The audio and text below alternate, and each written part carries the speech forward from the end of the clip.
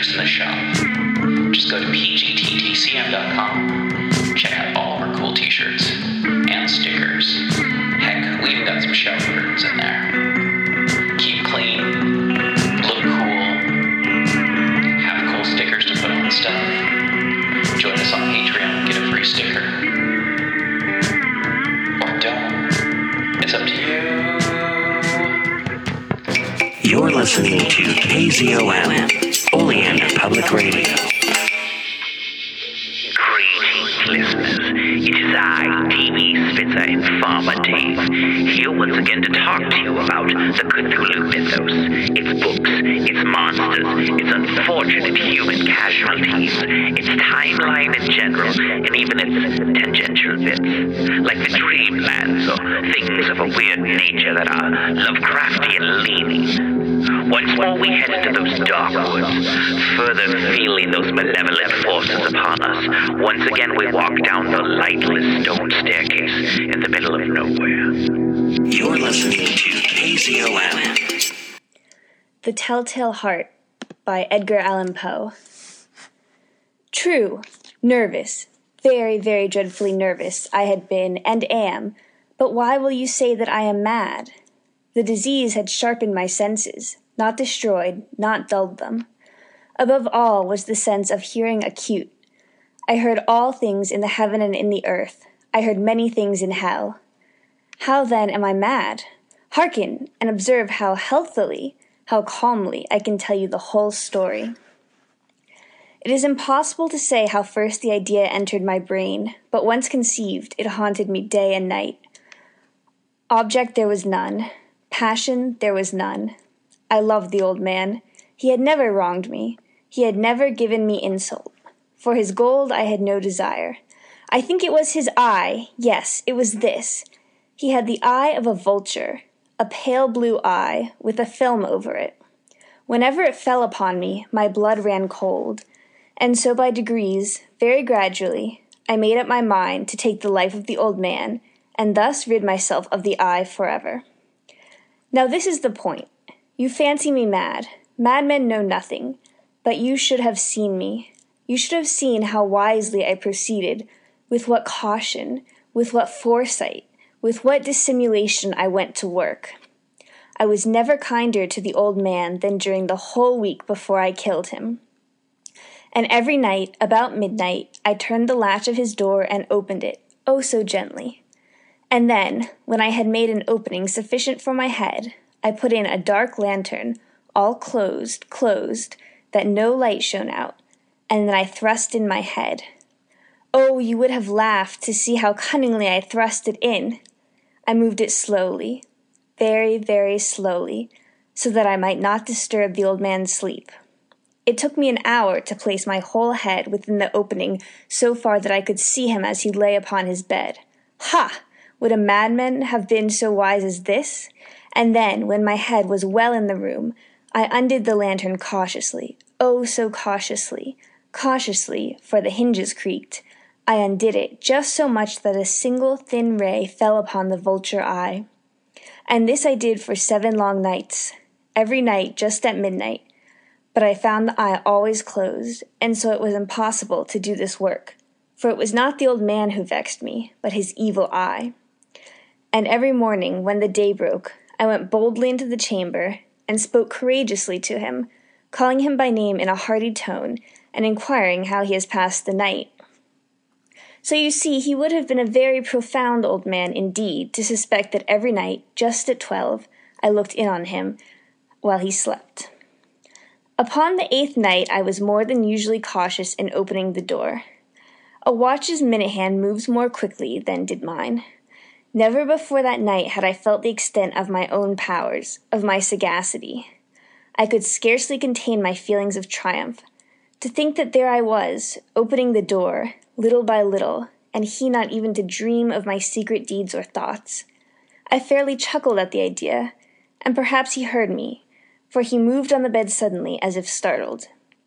Now you may think that I drew back, but no. His room was as black as pitch with the thick darkness, for the shutters were close fastened, through fear of robbers, and so I knew that he could not see the opening of the door, and I kept pushing it on steadily, steadily. I had my head in and was about to open the lantern when my thumb slipped upon the tin fastening, and the old man sprang up in bed, crying out, "Who's there?"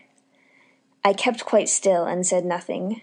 For a whole hour I did not move a muscle, and in the meantime I did not hear him lie down. He was still sitting up in the bed listening, just as I have done, night after night, hearkening to the death watches in the wall. Presently I heard a slight groan, and I knew it was the groan of mortal terror.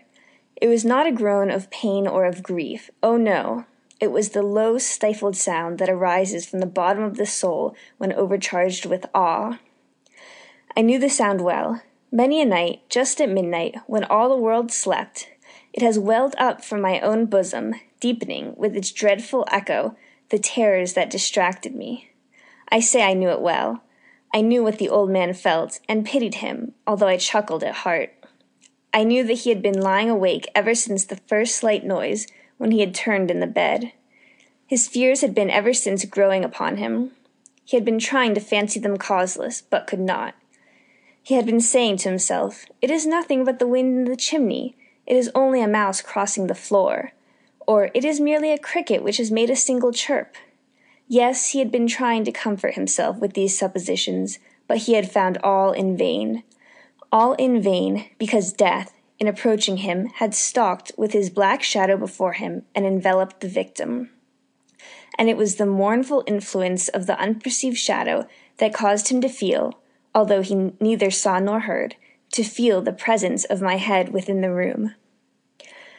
When I had waited a long time, very patiently, without hearing him lie down, I resolved to open a very, very little crevice in the lantern.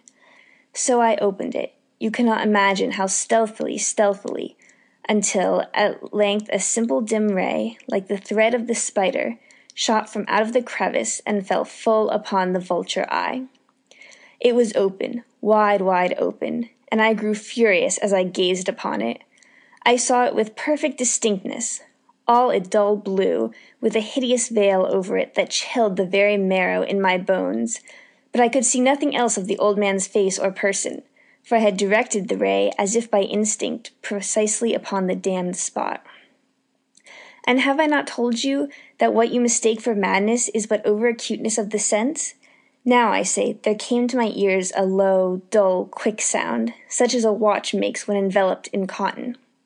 I knew that sound well, too. It was the beating of the old man's heart. It increased my fury, as the beating of a drum stimulates the soldier into courage. But even yet I refrained and kept still. I scarcely breathed. I held the lantern motionless. I tried how steadily I could maintain the ray upon the eye. Meantime, the hellish tattoo of the heart increased. It grew quicker and louder every instant. The old man's terror must have been extreme. It grew louder, I say, louder every moment. Do you mark me well? I have told you that I am nervous. So I am. And now at the dead hour of the night, amid the dreadful silence of that old house, so strange a noise as this excited me to uncontrollable terror.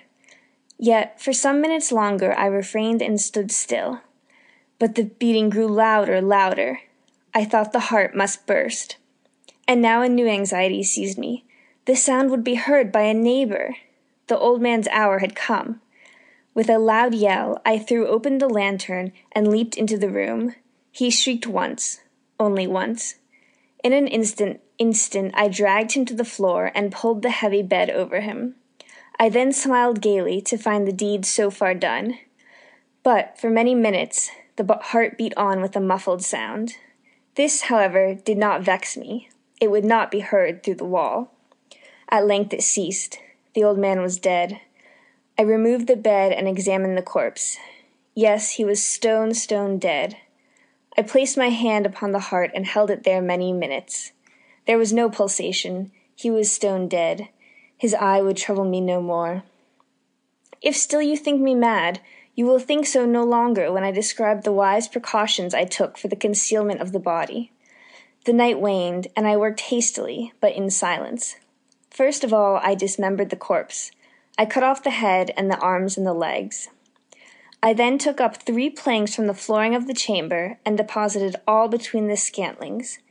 I then replaced the boards so cleverly, so cunningly, that no human eye, not even his, could have detected anything wrong. There was nothing to wash out, no stain of any kind, no blood spot whatever. I had been too wary for that. A tub had caught all. Ha ha!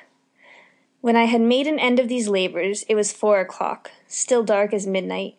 As the bell sounded the hour, there came a knocking at the street door. I went down to open it with a light heart, for what had I now to fear? There entered 3 men, who introduced themselves with perfect suavity as officers of the police.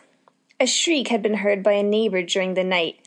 Suspicion of foul play had been aroused, information had been lodged at the police office, and they, the officers, had been deputed to search the premises. I smiled, for what had I to fear? I bade the gentleman welcome. The shriek, I said, was my own in a dream. The old man, I mentioned, was absent in the country. I took my visitors all over the house. I bade them search well. I led them, at length, to his chamber. I showed them his treasures, secure, undisturbed. In the enthusiasm of my confidence, I brought chairs into the room, and desired them here to rest from their fatigues, while I myself, in the wild audacity of my perfect triumph, placed my own seat upon the very spot beneath which reposed the corpse of the victim. The officers were satisfied. My manner had convinced them. I was singularly at ease. They sat, and while I answered cheerily, they chatted of familiar things. But, ere long, I felt myself getting pale and wished them gone. My head ached, and I fancied a ringing in my ears. But still they sat and chatted. The ringing became more distinct. It continued and became more distinct. I talked more freely to get rid of the feeling, but it continued and gained definiteness, until at length I found that the noise was not within my ears. No doubt I now grew very pale, but I talked more fluently and with a heightened voice. Yet the sound increased, and what could I do? It was a low, dull, quick sound, much such a sound as a watch makes when enveloped in cotton. I gasped for breath, and yet the officers heard it not. I talked more quickly, more vehemently, but the noise steadily increased. I arose and argued about trifles in a high key and with violent gesticulations, but the noise steadily increased. Why would they not be gone? I paced the floor to and fro with heavy strides, as if excited to fury by the observations of the men, but the noise steadily increased. Oh God, what could I do? I foamed, I raved, I swore.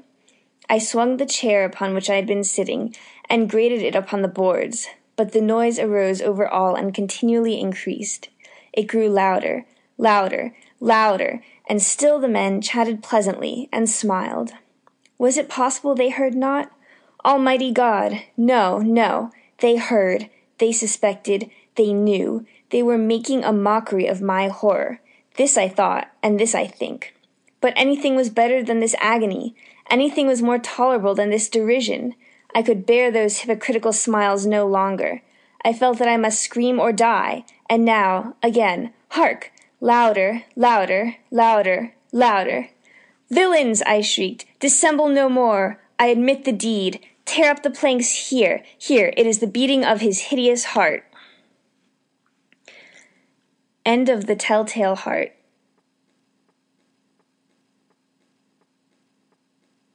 This episode is brought to you by Psychedelic Water.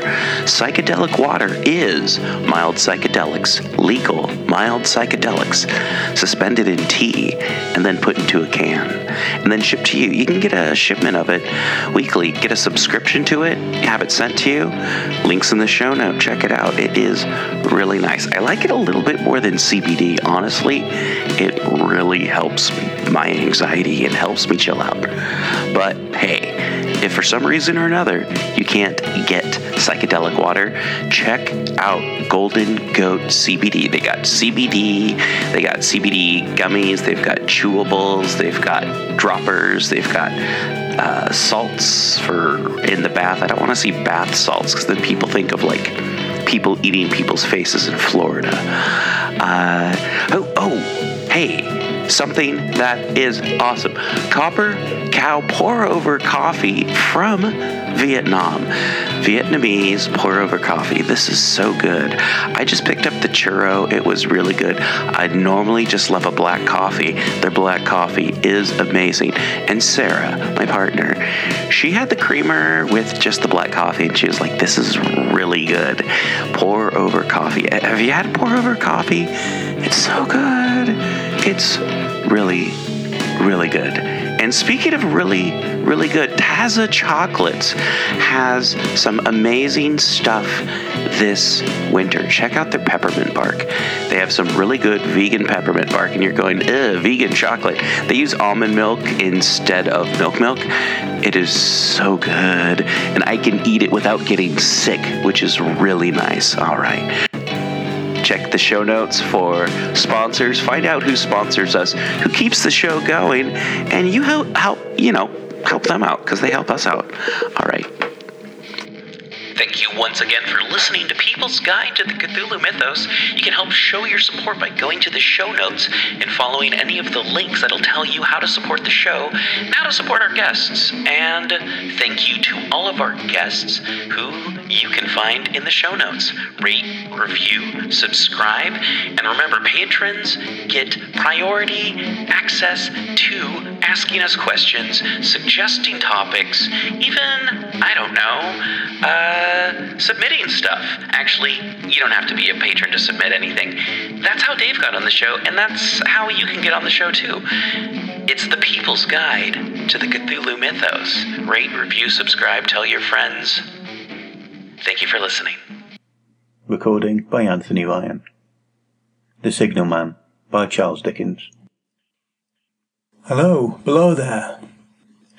When he heard a voice thus calling to him, he was standing at the door of his box, with a flag in his hand, furled round its short pole. One would have thought, considering the nature of the ground, that he could not have doubted from what quarter the voice came, but instead of looking up to where I stood on the top of the steep, cutting nearly over his head, he turned himself about and looked down the line.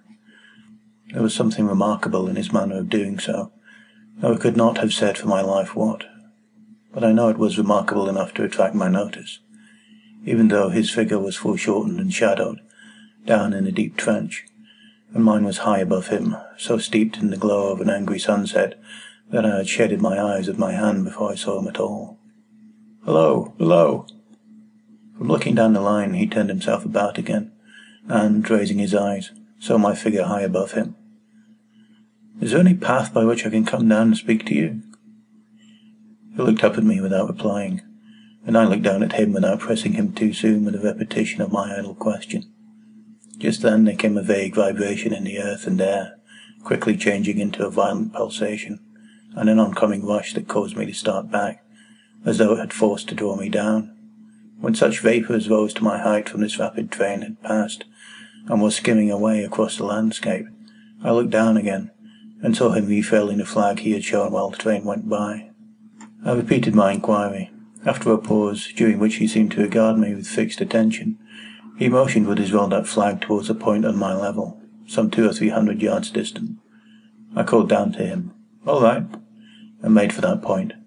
There, by dint of looking closely about me, I found a rough zigzag descending path notched out, which I followed. The cutting was extremely deep and unusually precipitate. It was made through a clammy stone that became oozier and wetter as I went down.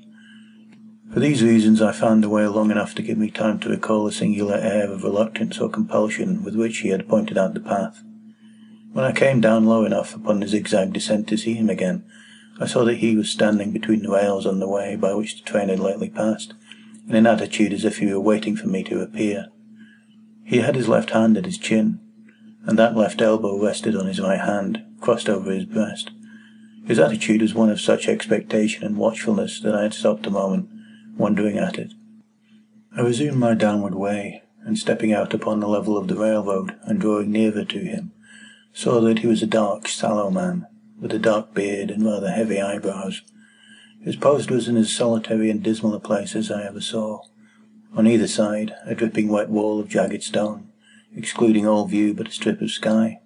The perspective one way only a crooked prolongation of this great dungeon, the shorter perspective in the other direction terminating in a gloomy red light, and a gloomier entrance to a black tunnel, in whose massive architecture there was a barbarous, depressing, and forbidding air. So little sunlight ever found its way to this spot that it had an earthy, deadly smell, and so much cold wind rushed through it that it struck chill to me, as if I had left the natural world. Before he stirred, I was near enough to him to have touched him. Not even then, removing his eyes from mine, he stepped back one step and lifted his hand. This was a lonesome post to occupy, I said, and it had riveted my attention when I looked down from up yonder. A visitor was a rarity, I should suppose. Not an unwelcome rarity, I hoped. In me he merely saw a man who had been shut up within narrow limits all his life, and who, being at last set free, had a newly awakened interest in these great works. To such purpose I spoke to him, but am far from sure of the terms I used, for, besides that I am not happy in opening any conversation, there was something in the man that daunted me. He directed a most curious look towards the red light near the tunnel's mouth, and looked all about it, as if something were missing from it, and then looked at me. That light was part of his charge, was it not? He answered in a low voice, "Don't you know it is?" The monstrous thought came into my mind, as I perused the fixed eyes and the saturnine face, that this was a spirit, not a man. I have speculated since whether there may have been infection in his mind. In my turn I stepped back, but in making the action I detected in his eyes some latent fear of me. This put the monstrous thought to flight. "You look at me," I said, forcing a smile, "as if you had dread of me." "I was doubtful," he returned, "whether I had seen you before." "Where?" He pointed to the red light he had looked at. "There," I said. Intently watchful of me, he replied, but without sound, "Yes." "My good fellow, what should I do there? However, be that as it may, I never was there, you may swear." "I think I may," he rejoined. "Yes, I'm sure I may." His manner cleared, like my own. He replied to my remarks with readiness, and in well-chosen words. Had he much to do there? Yes, and was to say, he had enough responsibility to bear, but exactness and watchfulness were what was required of him, and of actual work, manual labour, he had next to none. To change that signal, to trim those lights, and to turn this iron handle now and then, was all he had to do under that head.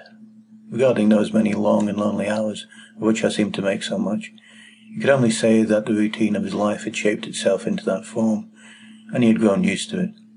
He had taught himself a language down here, if only to know it by sight, and to have formed his own crude ideas of its pronunciation could be called learning it. He had also worked at fractions and decimals, and tried a little algebra, but he was, and had been as a boy, a poor hand at figures. Was it necessary for him when on duty always to remain in that channel of damp air, and could he never rise into the sunshine from between those high stone walls? Why, that depended upon times and circumstances. Under some conditions there would be less upon the line than under others, and the same held good as to certain hours of the day and night. In bright weather he did choose occasions for getting a little above these lower shadows, but, being at all times liable to be called by his electric bell, and at such times listening for it with redoubled anxiety, the relief was less than I would suppose. He took me into his box, where there was a fire, a desk for an official book in which he had to make certain entries, a telegraphic instrument with its dial, face, and needles, and a little bell of which he had spoken. My trusting that he would excuse the remark that he had been well educated, and, I hoped I might say without offence, perhaps educated above that station, he observed that instances of slight incongruity in such wise would rarely be found wanting among large bodies of men, that he had heard it was so in workhouses, in the police force, even in that last desperate resource, the army, and that he knew it was so, more or less, in any great railway staff. He had been, when young, if I could believe it, sitting in that hut, he scarcely could, a student of natural philosophy, and had attended lectures, but he had run wild, misused his opportunities, gone down and never risen again. He had no complaint to offer about that. He had made his bed, and he lay upon it. It is far too late to make another. All that I have here condensed he said in a quiet manner, with his grave, dark regard divided between me and the fire. He threw in the word "sir" from time to time, and especially when he referred to his youth, as though to request me to understand that he claimed to be nothing but what I found him. He was several times interrupted by the little bell, and he had to read off messages and send replies. Once he had to stand without the door and display a flag as a train passed, and make some verbal communication to the driver. In the discharge of his duties, I observed him to be remarkably exact and vigilant, and breaking off his discourse at a syllable, and remaining silent until what he had to do was done.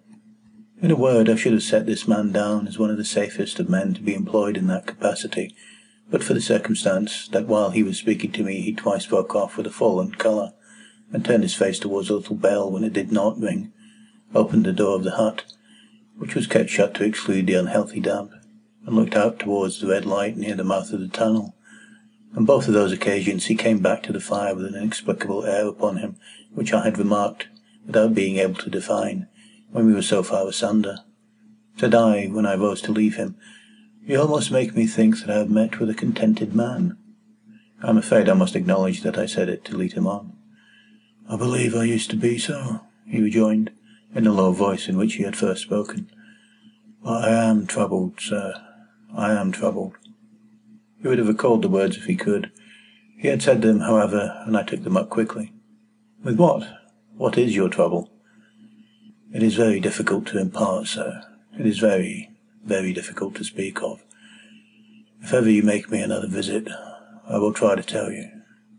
"But I expressly intend to make you another visit. Say, when shall it be?" "I go off early in the morning, and I shall be on again at 10 tomorrow night, sir." "I will come at 11. He thanked me, and went out the door with me.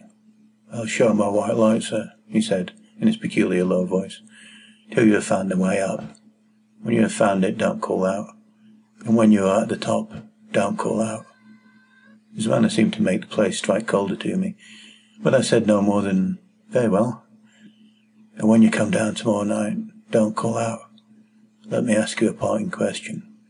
What made you cry, 'Hello, below there,' tonight?" "Heaven knows," said I. "I cried something to that effect." "Not to that effect, sir. Those were the very words. I know them well." "Admit those were the very words. I said them, no doubt, because I saw you below."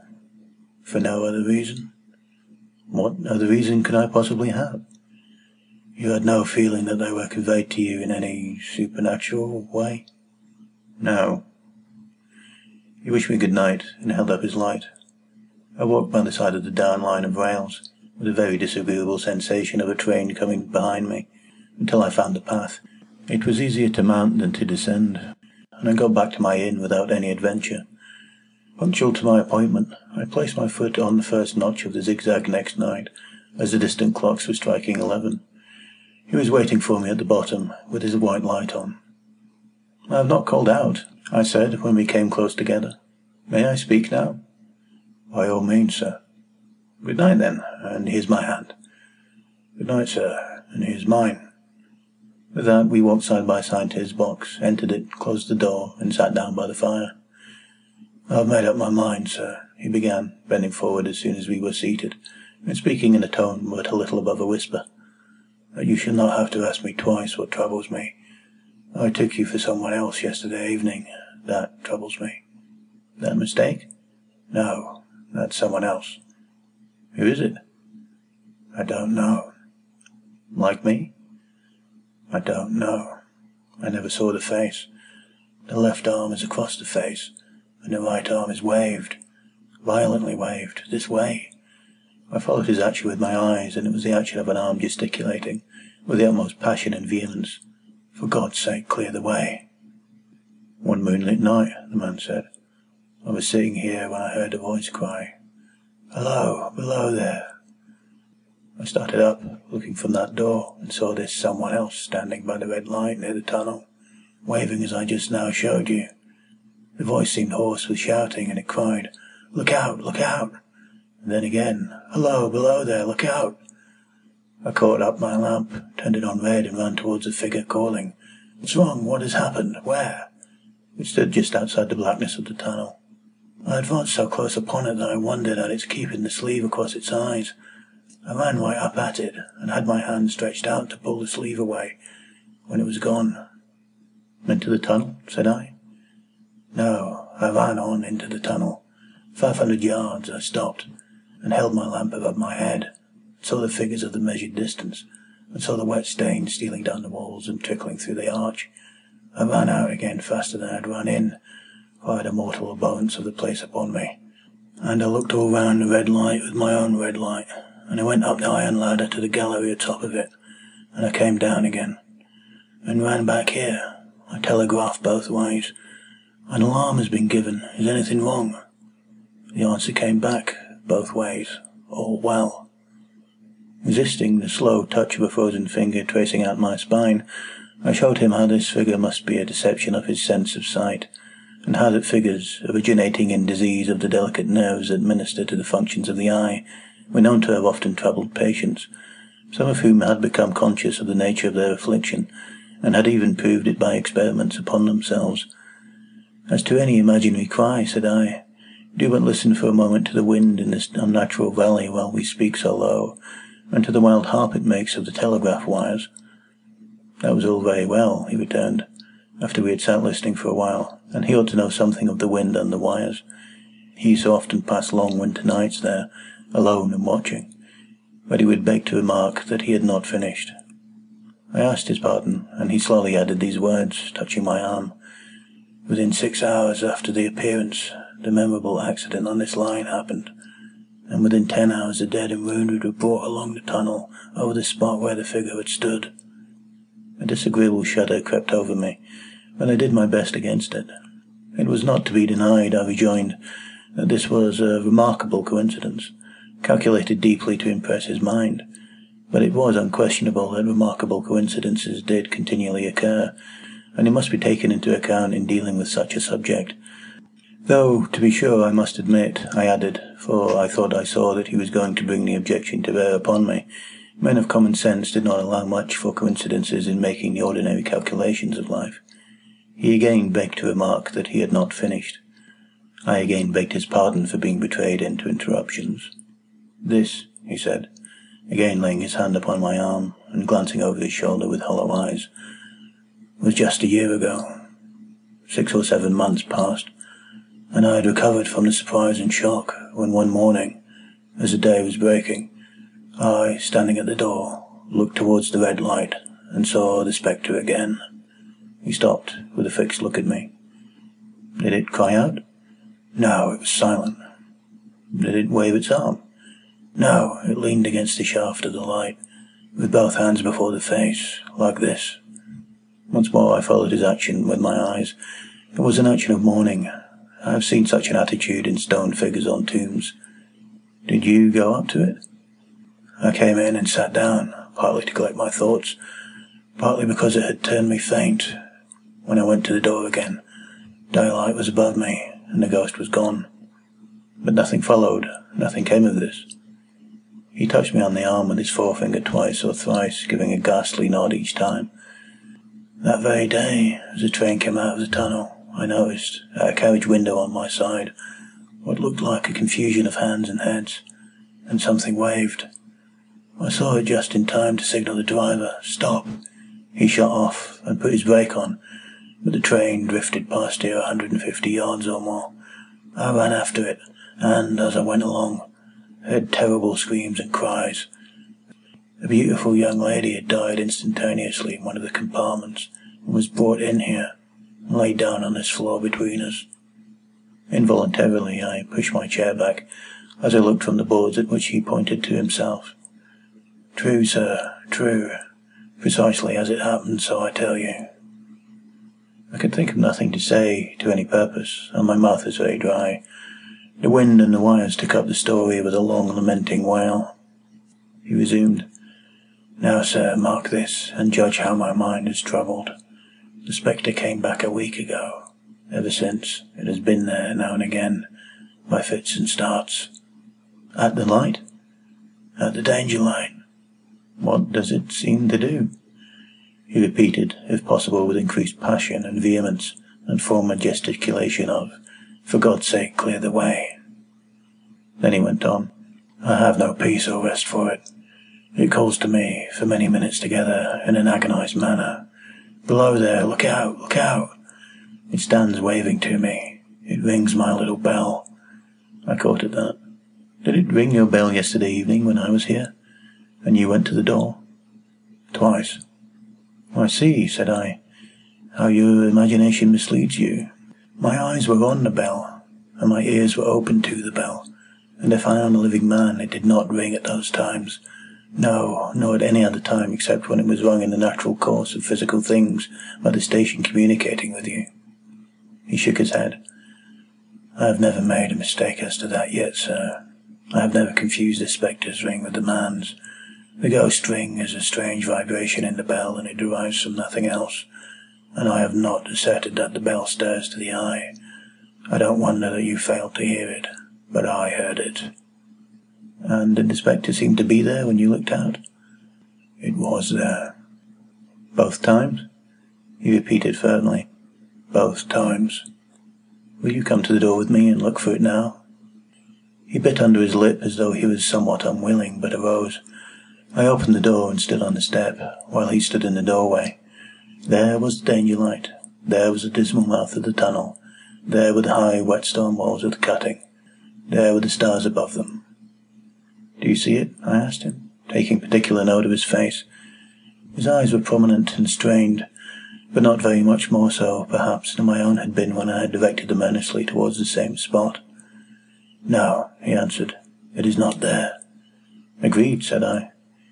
We went in again, shut the door, and resumed our seats. I was thinking how best to improve this advantage, if it might be called one, when he took up the conversation in such a matter-of-course way, so assuming that there could be no serious question of fact between us, that I felt myself placed in the weakest of positions. "By the time you will fully understand, sir," he said, "that what troubles me so dreadfully is the question, what does the spectre mean?" I was not sure, I told him, that I did fully understand. "What is its warning against?" he said, ruminating with his eyes on the fire, and only by times turning them on me. "What is the danger? Where is the danger? There is danger overhanging somewhere on the line. Some dreadful calamity will happen. It is not to be doubted this third time, after what has gone before. But surely this is a cruel haunting of me. What can I do?" He pulled out his handkerchief and wiped the drops from his heated forehead. "If I telegraph danger on either side of me, or on both, I can give no reason for it," he went on, wiping the palms of his hands. "I should get into trouble and do no good. They would think I was mad. This is the way it would work. Message, danger, take care. Answer, what, danger, where? Message, don't know. But for God's sake, take care. They would displace me. What else could they do?" His pain of mind was most pitiable to see. It was the mental torture of a conscientious man, oppressed beyond endurance by an unintelligible responsibility involving life. "When it first stood under the danger light," he went on, putting his dark hair back from his head, and drawing his hands outward across his temples in an extremity of feverish distress, "why not tell me where that accident was to happen, if it must happen? Why not tell me how it could be averted, if it could have been averted? When on its second coming it hit its face, why not tell me instead, 'She is going to die. Let them keep her at home'? If it came on those two occasions only to show me that its warnings were true, and so to prepare me for the third, why not warn me plainly now? And I, Lord help me, a mere poor signalman in this solitary station, why not go to somebody with credit to be believed and power to act?" When I saw him in this state, I saw that for the poor man's sake, as well as for the public safety, what I had to do for the time was to compose his mind. Therefore, setting aside all question of reality or unreality between us, I represented to him that whoever thoroughly discharged his duty must do well, and that at least it was his comfort that he understood his duty, though he did not understand these confounding appearances. In this effort I succeeded far better than in the attempt to reason him out of his conviction. He became calm. The occupations incidental to his post as the night advanced began to make larger demands on his attention, and I left him at 2 in the morning. I had offered to stay through the night, but he would not hear of it. That I more than once looked back at the red light as I ascended the pathway, that I did not like the red light, and that I should have slept but poorly if my bed had been under it, I see no reason to conceal. Nor did I like the two sequences of the accident and the dead girl. I see no reason to conceal that either. But what ran most in my thoughts was the consideration how ought I to act, having become the recipient of this disclosure. I had proved the man to be intelligent, vigilant, painstaking, and exact, but how long might he remain so in this state of mind? Though in a subordinate position, still he held a most important trust, and would I, for instance, like to stake my own life on the chances of his continuing to execute it with precision? Unable to overcome a feeling that there would be something treacherous in my communicating what he had told me to his superiors in the company, without first being plain with himself and proposing a middle course to him, I ultimately resolved to offer to accompany him, otherwise keeping his secret for the present, to the wisest medical practitioner we could hear of in those parts, and to take his opinion. A change in his time of duty would come round next night, he had apprised me, and he would be off an hour or two after sunrise, and on again soon after sunset. I had appointed to return accordingly. Next evening was a lovely evening, and I walked out early to enjoy it. The sun was not yet quite down when I had traversed the field path near the top of the deep cutting. I would extend my walk for an hour, I said to myself, half an hour on and half an hour back, and it would then be time to go to my signalman's box. Before pursuing my stroll, I stepped to the brink and mechanically looked down from the point from which I had first seen him. I cannot describe the thrill that seized upon me when, close at the mouth of the tunnel, I saw the appearance of a man, with his left sleeve across his eyes, passionately waving his right arm. The nameless horror that oppressed me passed in a moment, for in a moment I saw that this appearance of a man was a man indeed, and that there was a little group of other men, standing at a short distance, to whom he seemed to be rehearsing the gesture he made. The danger light was not yet lighted. Against its shaft, a little low hut, entirely new to me, had been made of some wooden supports and tarpaulin. It looked no bigger than a bed. With an irresistible sense that something was wrong, with a flashing self-reproachful fear that fatal mischief had come of my leaving the man there, and causing no one to be sent to overlook or correct what he did, I descended the notched path with all the speed I could make. "What is the matter?" I asked the men. "Signalman killed this morning, sir." "Not the man belonging to that box?" "Yes, sir." "Not the man I know." "You will recognize him, sir, if you knew him," said the man who spoke for the others, solemnly uncovering his own head and raising an end of the tarpaulin, for his face is quite composed. "Oh, how did this happen? How did this happen?" I asked, turning from one to the other as the hut closed in again. "He was cut down by an engine, sir. No man in England knew his work better, but somehow he was not clear of the outer rail. It was just at broad day. He had struck the light and had the lamp in his hand. As the engine came out of the tunnel, his back was towards her, and she cut him down. That man drove her, and was showing how it happened. Show the gentleman, Tom." The man, who wore a rough dark dress, stepped back to his former place at the mouth of the tunnel. "Coming round the curve of the tunnel, sir," he said. "I saw him at the end, like as if I saw him down a perspective glass. There was no time to check speed, and I knew him to be very careful. As he didn't seem to take heed of the whistle, I shut it off when we were running down upon him, and called to him as loud as I could call." "What did you say?" "I said, 'Below there! Look out! Look out! For God's sake, clear the way!'" I started. It was a dreadful time, sir. I never left off calling to him. I put this arm before my eyes not to see, and I waved this arm to the last, but it was no use. Without prolonging the narrative to dwell on any one of its curious circumstances more than on any other, I may, in closing it, point out the coincidence that the warning of the engine driver included not only the words which the unfortunate signalman had repeated to me as haunting him, but also the words which I myself, not he, had attached, and that only in my mind, to the gesticulation he had imitated.